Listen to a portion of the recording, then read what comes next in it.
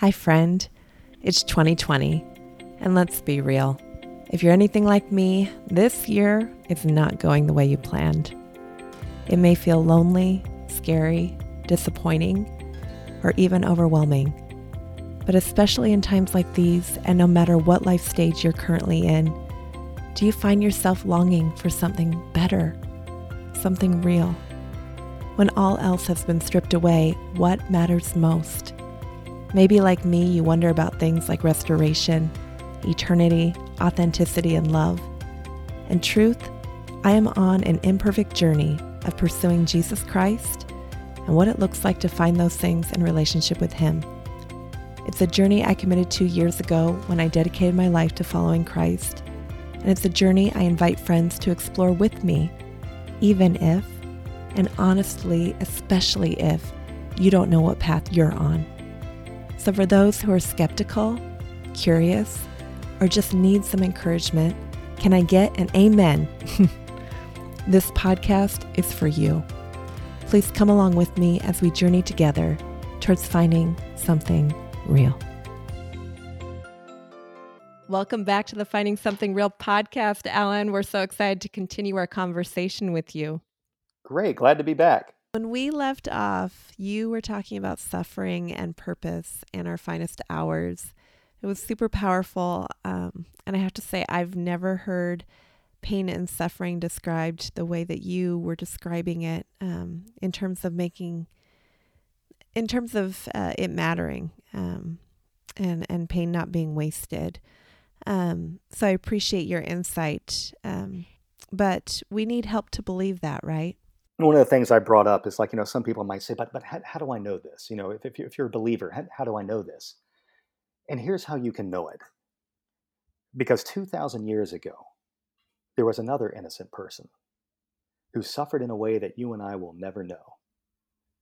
And that was Jesus. And when he suffered on the cross, you got to understand what he went through. When the Romans were done with you, I remember when the movie The Passion first came out, people were like, this is overboard. Mel Gibson's going overboard with this, whatever. And I don't know anything about it, whatever. I don't know what kind of person Mel Gibson is or whatever. But what you saw there was not necessarily unhistorical. When you read people like Tacitus, you read people like Josephus, they basically tell you when the Romans were done with you, you were reduced to quivering ribbons of flesh. You are not in good shape. And when they nailed you to the cross, you didn't have a nice little loincloth on. You were nude to add to the public shame. And when they crucified you, they would drive the nail. The scriptures say your hands, but you have to understand in the Greek word, hands can mean all the way up and down your forearm. Where they drove it through was right through that part in your wrist, where it would crush the median nerve. And then they would drive the nails through your feet, not only for the pain aspect, but also to give you a way to hoist yourself up, because death by crucifixion is essentially death by asphyxiation. You have to hoist your body up because over time your intercostal muscles start to work against you. And it's not that you can't breathe in, you can't breathe out. And you have to raise yourself up to breathe out. So that if you're not moving, you're dying, you're dead.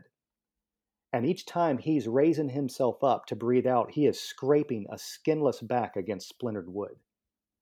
That's the kind of stuff he's going through. Now, here's the thing.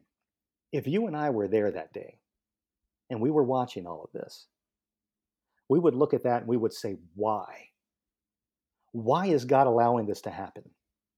All the people he loved, the people he healed, all the good he shared. Why? Why all these trumped up charges? And we would have gone home thinking there is no way God can bring anything good out of that. And yet we would have been looking straight at the greatest thing he's ever done. And when God tells us in Romans 8:28 that he's working all things for the good for those who love him, that's just a prime example of what he's talking about.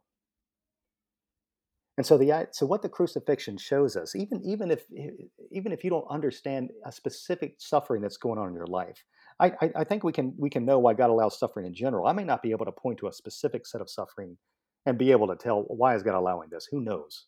Because I'm limited by time and space and insight. I don't see the whole picture, right? I don't see the ripple effect it causes through history. But looking at the crucifixion, even if you don't know the answer, it tells you what the answer can't be. And it can't be because he doesn't love us. It can't be because he doesn't care. Does that make sense? Yeah. Yeah, it does. Yeah. Do you have a It's follow-up it's a question, lot.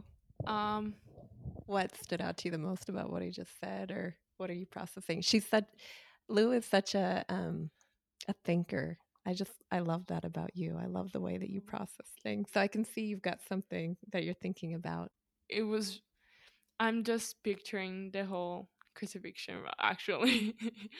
Yeah. It's a lot. Thank you for sharing that. Sure. If you have another follow up question, then let me know. I used to be agnostic Mhm. years ago, and I had a ton of questions. And I think questions are a good thing. Yeah, I have a Um, question. It's about questions. yeah.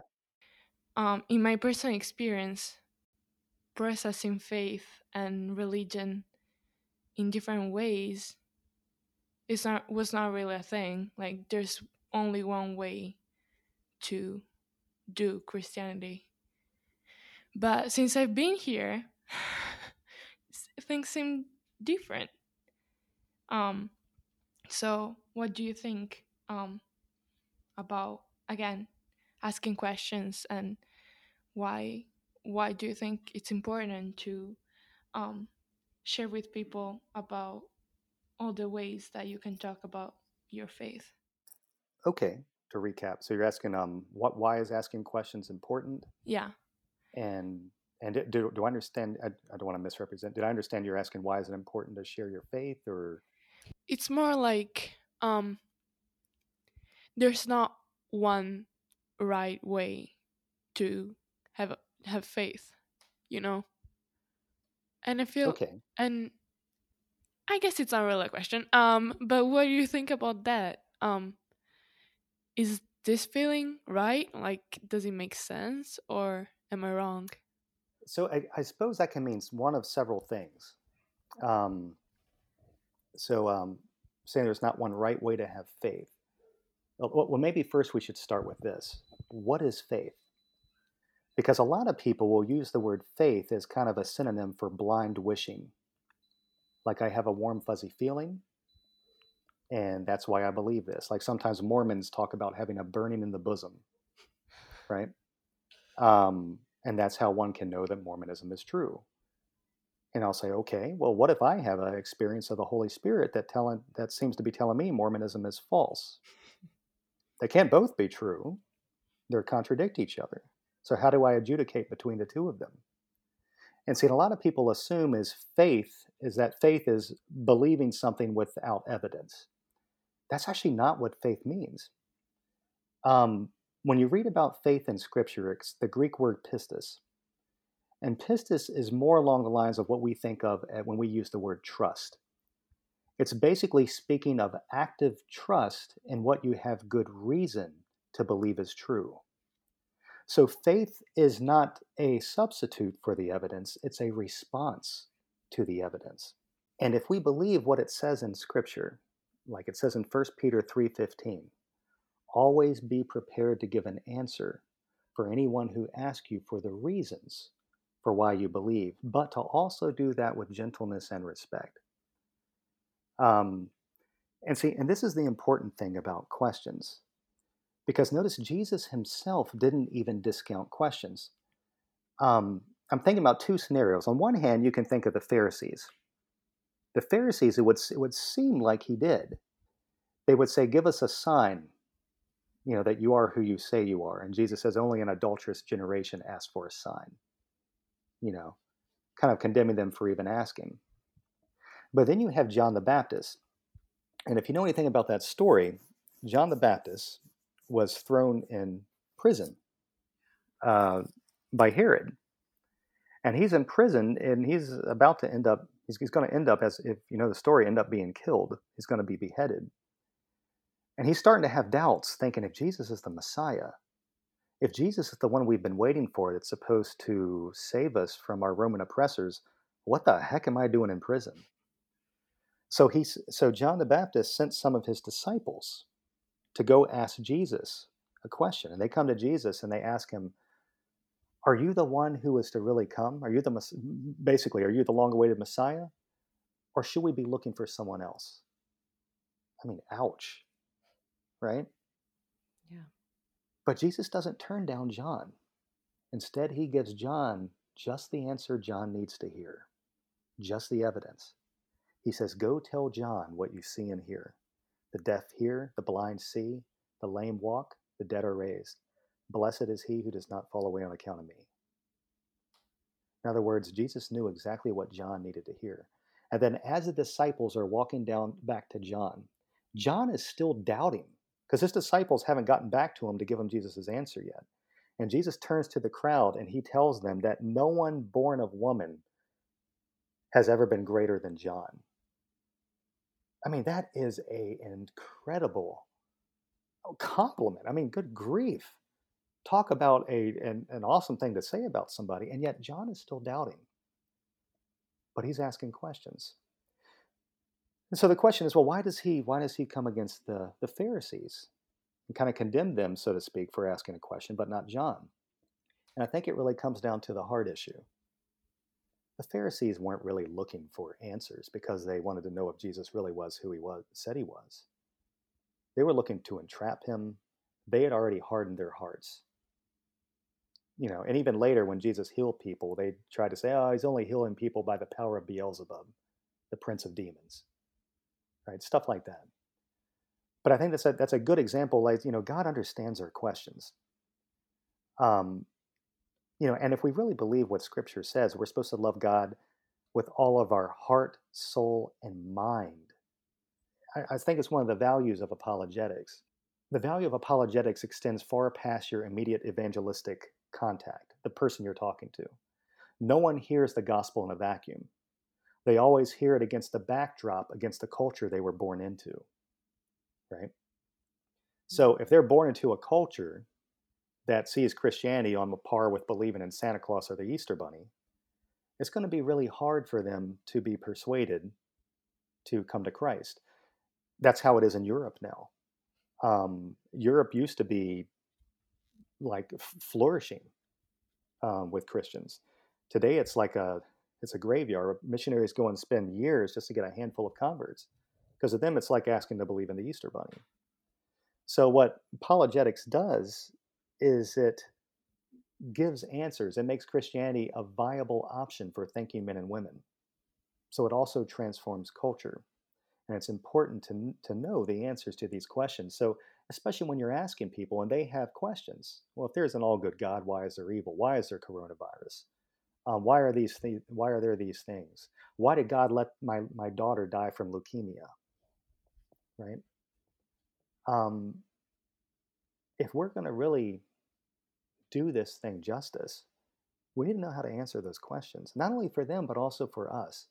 Because a lot of people, they're just living off of their emotions, emotional fuzzy feeling, but emotions are only going to take you so far. Eventually, you're going to need something more substantial. People who go through their lives either too apathetic or indifferent to ask themselves the hard questions about why they believe as they do are going to find themselves utterly defenseless when either A, tragedy hits, or either B, they're just asked questions by a smart skeptic. Allen, can I interrupt you and just ask a Yes. pointed question, I guess? So I mentioned before we got on here today that I have a heart for some much loved Europeans, including the one sitting right next to me. And Yes. she's so brave to be here. And also the ones that might be listening to this later. I have a daughter, and I call her my daughter, in the Netherlands, and a niece in Germany. And anyway, and also another daughter in Taiwan. And so what you're saying about the Easter Bunny and Santa Claus, Jesus being on par with that, I would say absolutely, you're right on. I also know, just having gone to the Netherlands last year, I know that there are some amazing churches that are rising up, but have heard how hard the soil is there because of what you just were sharing, because things are very different culturally. So for the girl who might be listening to this later, who might be listening out of the Netherlands, out of Germany, Italy, Taiwan, who is wondering why Jesus? Because all roads lead to heaven, kind of thing. And who cares? Life is whatever. But right now they're being confronted with a worldwide pandemic. There's a lot of fear. So Yeah. how would you respond to that person right in front of you who might be asking, why Jesus Christ? Because what Lou questioned earlier about questions and what you just said about Jesus seeing the heart behind it, it's so right on. But I truly believe, and I know you do too, Jesus said, I am the way, the truth, and the life. No one comes to the Father except through me. So why have you chosen, or why do you believe it is Jesus Christ and no one else? Yeah. The reason I believe it's Jesus and no one else, one of the things that convinced me, well, the thing that did convince me, is when I started looking at the evidence. Is there good reason to believe the resurrection happened? Because if the resurrection did happen, then I have to take seriously what Jesus said about himself. Namely, when he said, no one comes to the Father but by me, that I'm it, right? So one of the things that a great resource, if anybody is interested in this, would be, I'd probably say a good primer would be Gary Habermas and Michael Lacona's book, The Case for the Resurrection of Jesus. I'd highly recommend that one. Someone who wants to go more in depth, we're talking about an 800-page tome, would be Mike Lacona's book, The Resurrection of Jesus, a new historiographical approach. But to just kind of give you the bullet point of it, there are several things. I like what Habermas calls the minimal fact approach. And it's the idea that I'm not going to try to convince you that the Bible is true, that all the Bible's true. I'm not going to try to convince you that all of it's without error or whatever. Do I believe that? Yes, I do. But I'm only going to use that data that virtually every historical scholar affirms. And I'm not talking just the Christian ones, I'm talking about the atheistic ones. I'm talking about the agnostic ones. I'm talking about the Jewish ones. Those things that are so highly evidenced that virtually everyone believes it. Because what I'm going to tell you is I can look at just those things. And by looking at just that data, that's more than enough to give someone some good reasons to believe, some very compelling reasons to believe that Jesus rose from the dead. And here's a couple points. And again, I'm giving it to you in a very bullet point fashion. That virtually every scholar believes. We're talking about 95% and up, right? Virtually everyone believes that Jesus was a real person. Now, don't get me wrong. You'll look online at some of these internet infidel sites that try to say, like he wasn't. It's copying Horus or Mithras or whatever. You might find that on the Bill Maher movie Religulous or that movie Zeitgeist. Fact of the matter is, you will not find many professors teaching at institutions and peer-reviewed journals that will affirm that. And I don't mean just the Christian ones, even the atheistic ones. Even Bart Ehrman will tell people, please stop saying that. I'm an atheist, but you make yourself look like a fool when you say Jesus didn't exist. Some of the most liberal, and by liberal, I'm not talking politically, I'm talking about theologically liberal, people who don't necessarily believe that Jesus was God or any of the rest, but they'll at least affirm this much. They'll say, it's almost as historically certain as can possibly be. I'm speaking a little bit hyperbolic here, but it's as historical as you can probably get, that Jesus died under Pontius Pilate. We have it's multiply attested. It's just a no-brainer. So one, Jesus died by crucifixion. The other thing, virtually 95% in every scholar believes, and I'm not appealing to authority here.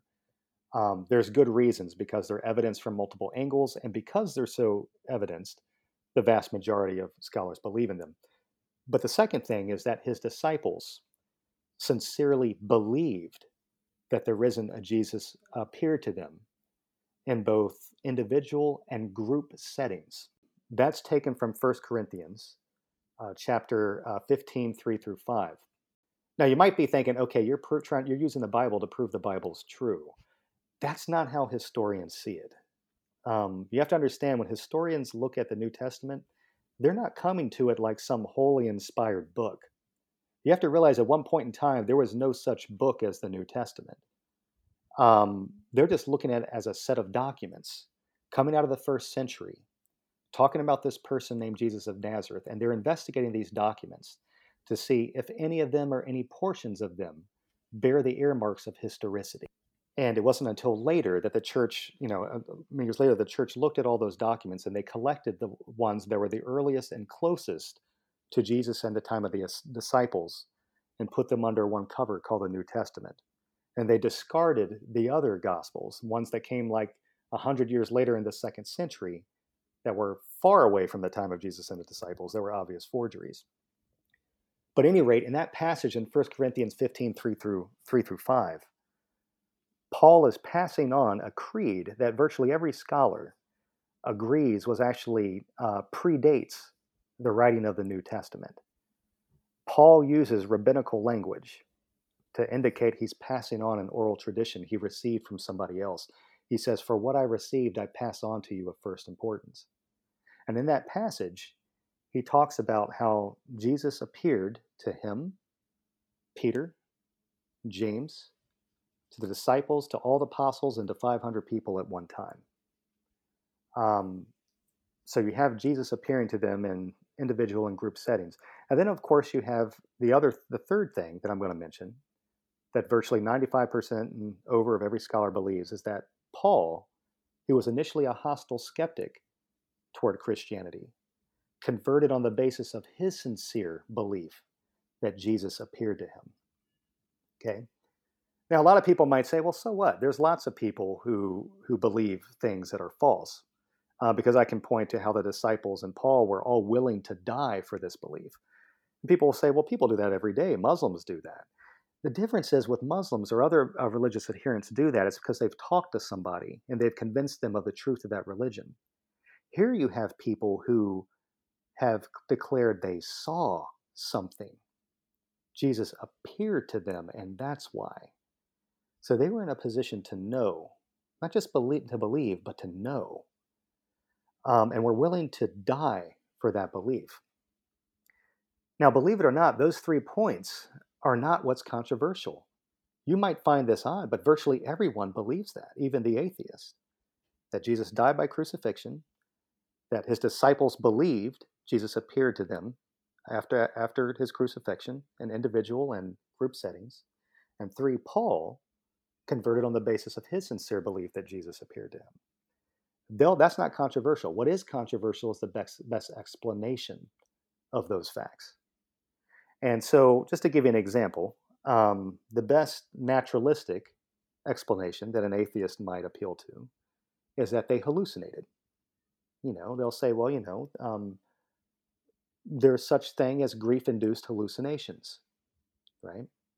Well, if you look at the literature on hallucination, the people who are most apt to have them are senior citizens bereaving the loss of a loved one. And about 14% of them, I think I have this right, something like a small percent of them usually feel a sense of the presence person in the room. Something like just 7% of them, if I remember right, will have a hallucination where they see somebody. So you got to ask yourself how likely this explanation works. And when you try to evaluate an explanation, you look at 4 different things. You look at what's called explanatory scope. How much of the data does this hypothesis explain? In this case, we're looking at the hypothesis of a hallucination. Explanatory power. How easily does the hypothesis explain the data? In other words, am I forcing it to fit, like a puzzle piece that doesn't really go in the puzzle? Or does it fit easily? 3, to what degree is it ad hoc? In other words, does it make any non-evidenced assumptions? And 4, is it plausible? Is it in line with what we know? Let me give you a quick example where this maybe might make a little bit more sense. Have you guys ever watched the television show House? I think I've watched 1 or 2. Have you watched any, Lou? Maybe not the whole thing. The doctor. So House is, he's a doctor, and he's a brilliant doctor. So if you have something wrong with you that no one else can figure out, House is the guy you want to go to because he's brilliant. The only problem is he's a jerk, right? So you want him, but you don't want him, all right? But let's say we have an episode of House, where they have a case that they don't understand. Let's say this person comes in, and they're complaining of several things. It's a robust 18-year-old male. And here's the things he's complaining about. Let's say he has a, what is it? He has a fever, all right? He's vomiting and has abdominal pain, all right? And you're trying to figure out what it is, right? So, any rate, so House comes to his colleagues and he goes, okay, so what do you guys think? And one of them, maybe it's Foreman, says, well, maybe it's the flu. And he'll say, okay, well, the flu can account for some of those symptoms, right? Maybe the fever or whatever, but it doesn't really account for the vomiting and the abdominal pain. So it doesn't account for all the data. Therefore, your diagnosis lacks explanatory scope. It doesn't account for everything. And then somebody else says, well, okay, but I mean, rare things do happen. What if it's one of those cases where they have the flu and it's just one of those rare cases where it does cause these other symptoms? And House goes, well, yeah, I guess that rare things do happen. The only problem is because it's rare, you're really stretching this to make it fit. Therefore, your diagnosis lacks what we might call explanatory power. It's not fitting without ambiguity or strain. You're just kind of trying to make it fit. And it'll say, and also the other thing is, it lacks plausibility, because nowhere in the medical literature, with what we know about the flu, do you find all three of these symptoms. Okay. And then someone else says, okay, all right, House, what about this? This guy, let's say that he has the flu, so that explains the fever or whatever. All right. But let's say he also likes to go to martial arts, and he's fighting and he's sparring, and someone hits him in the abdomen, and that explains the abdominal pain. And then afterward, he goes out to eat with friends at a restaurant. They eat and he gets food poisoning, and that explains the vomiting. How about that? And Hal says, well, yeah, sure, that accounts for everything. Sure, you're right. But the problem is you're just kind of making this stuff up. You're making a lot of non-evidenced assumptions. Therefore, your diagnosis is ad hoc. And then House goes, let me tell you something. What he has is a textbook example of appendicitis. It explains the fever, the abdominal pain, and the vomiting perfectly without any ambiguity or strain. Therefore, it has explanatory scope and explanatory power because I'm not stretching it to make it fit. Also, I'm not making any non-evidenced assumptions, so it doesn't have a hint of being ad hoc. And because it is a textbook example, it enjoys high plausibility. Therefore, prep him and get his appendix taken out. Then Foreman goes, but what if we're wrong? What if we're wrong in this case? And House goes, Foreman, he would be dead before he could call you an idiot for not doing the right thing. Wash your hands, prep them, and get them in there and get it done. And that's how this works when you evaluate certain hypotheses to explain historical data. Does that make sense? Yeah, yeah, it really does. Yeah. So like let's think about that when it comes to the naturalistic hypothesis of hallucination. First of all, a hallucination is a private event. It's not something, I mean, it explains the first point. Okay, Jesus died and someone could be grief-stricken and maybe have the hallucination. So the first point passes fine of Jesus dying from crucifixion. But what about the next 2 points? The disciples seeing him in both individual and group settings, and even Paul, who was a hostile skeptic. Does it explain those 2 points? Well, like I said, a hallucination is a private event. All right? It's not something that's shared. I can't go to sleep at night. If I went to sleep at night and had a dream I was in Hawaii, you would think I was really weird if I woke up and nudged my wife and say, hey, I just had a dream we're in Hawaii. Hurry up and go back to sleep. We can both have a free vacation, right? That's not how it works, right? So the problem is this, and I remember one time hearing Mike Lacona make these points, and I've kind of done the same thing. If I'm in a group of people, I'm like, what are the odds that me in front of you guys, I'm not really here, but you're hallucinating it. You're hallucinating I'm here. Just maybe one or two of you guys. Well, you're not grieving, but let's just pretend you are grieving. All right. If you're seeing me, that's a 7% chance you're going to have a hallucination if you're grieving and you're seeing me. What's the odds of 2 of you guys seeing me? And you see the problem. What's the odds of all of you seeing me here? The same hallucination seeing me. And you see the problem. There is no non-anecdotal evidence of group hallucinations anywhere in the psychological literature. Nowhere. Zip. Nada. Now, a skeptic might say, okay, yeah, I'll grant you group hallucinations are rare, but then again, so are bodily resurrections. Guess which one I'm going to pick?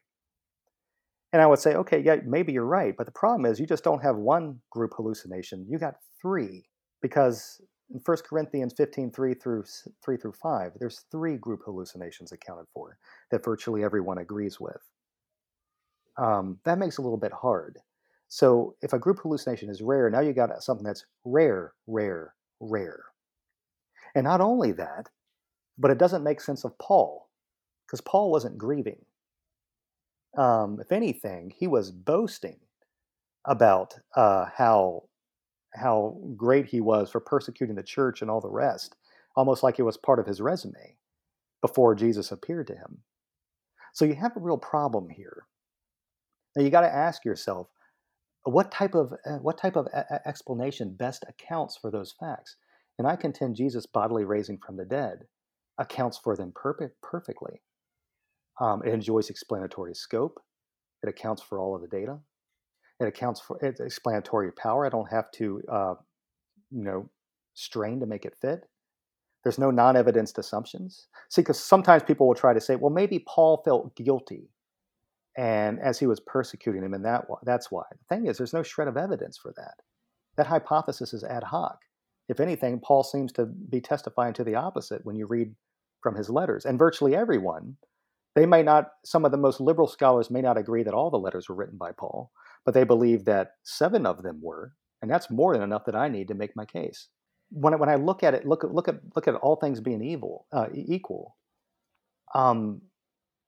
I really have to do some gymnastics to try to give a naturalistic explanation for that. Allen, thank you for providing such a thorough and thoughtful response to that question. I mean, I've definitely watched. It's interesting that you mentioned Nabil Qureshi. It's interesting that we talked about that unbelievable podcast. It's also interesting that you mentioned that story of John the Baptist. All of these things are things that have been threaded through this podcast up until now.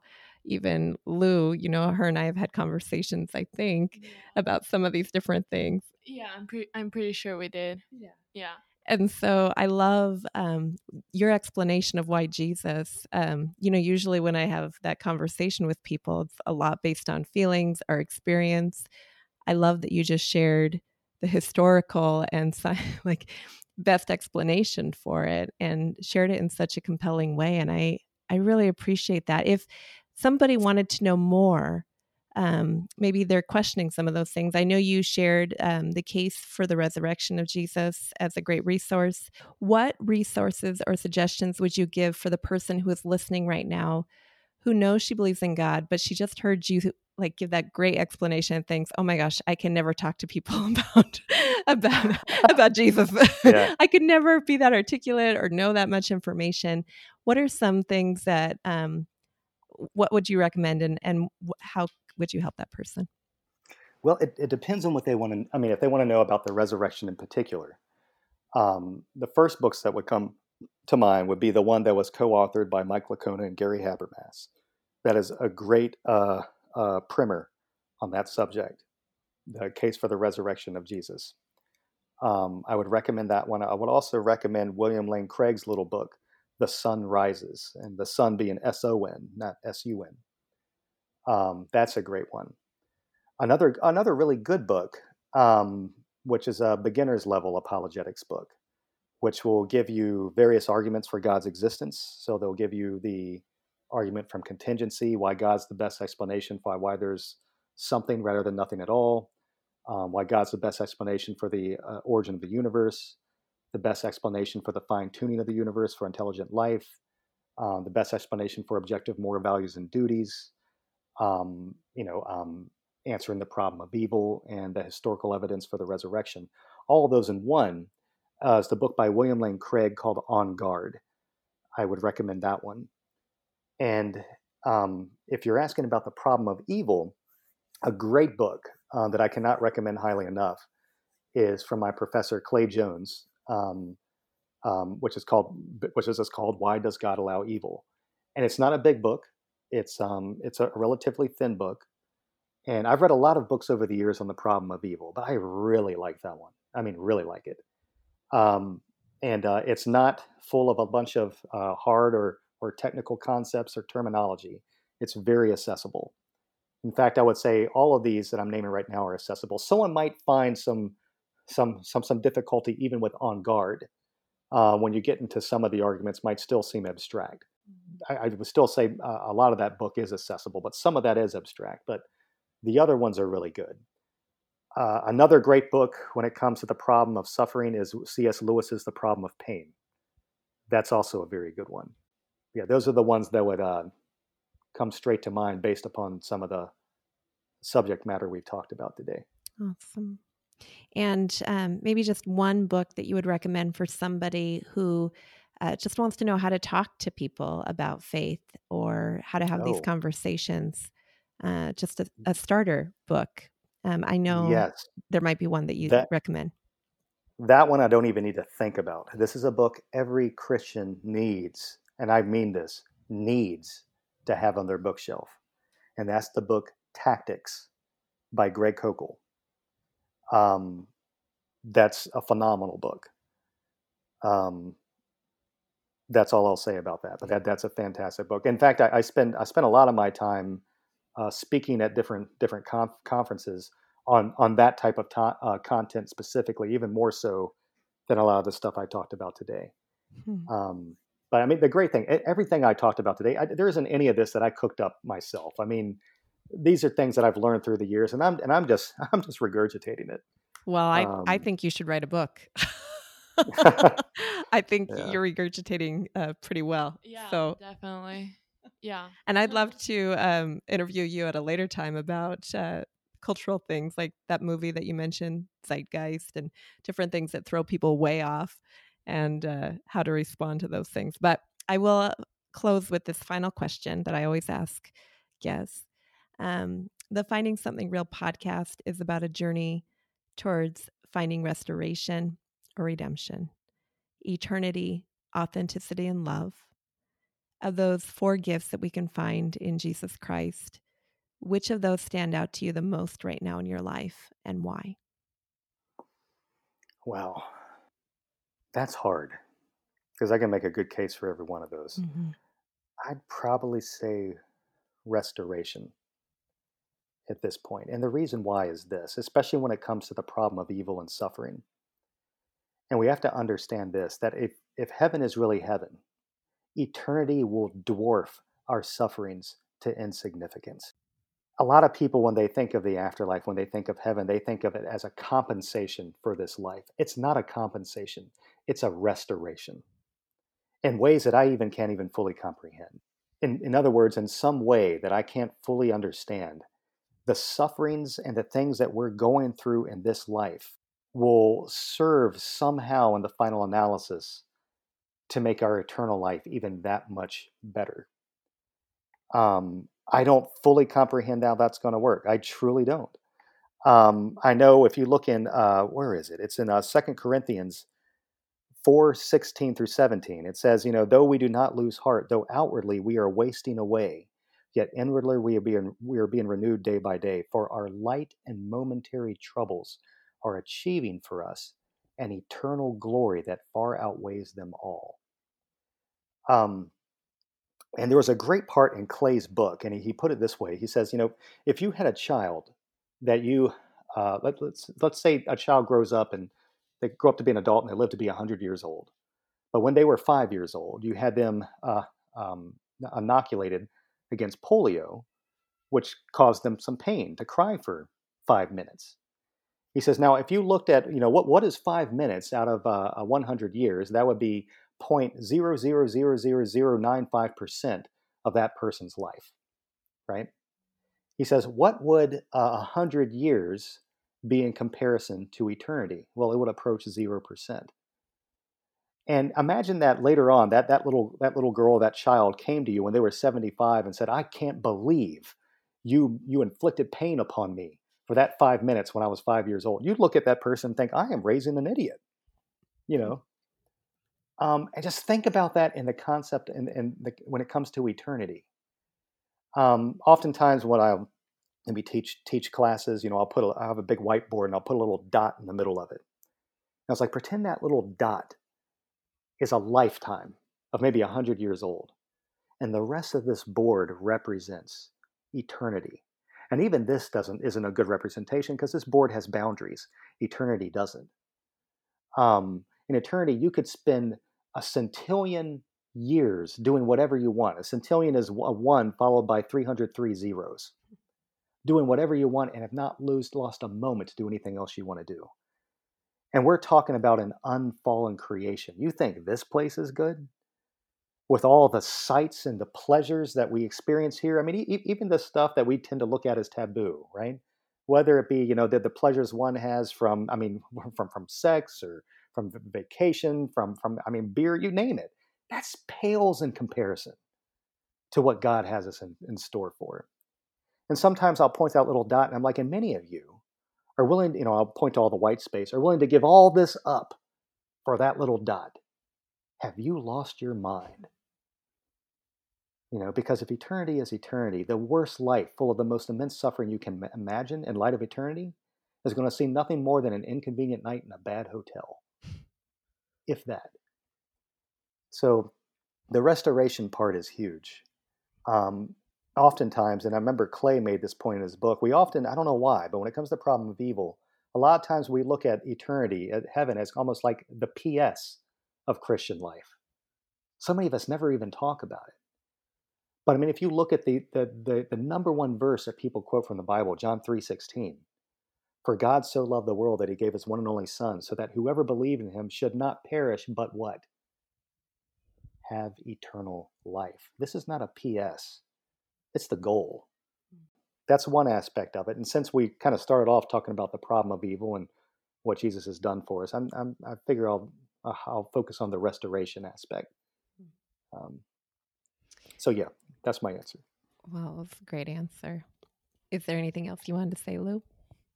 It might sound not that deep, but I feel like I'll always remember the house example. And yeah, it changed my perspective a little bit. Well, good. That's awesome. I like what Greg Kokel says in his book Tactics.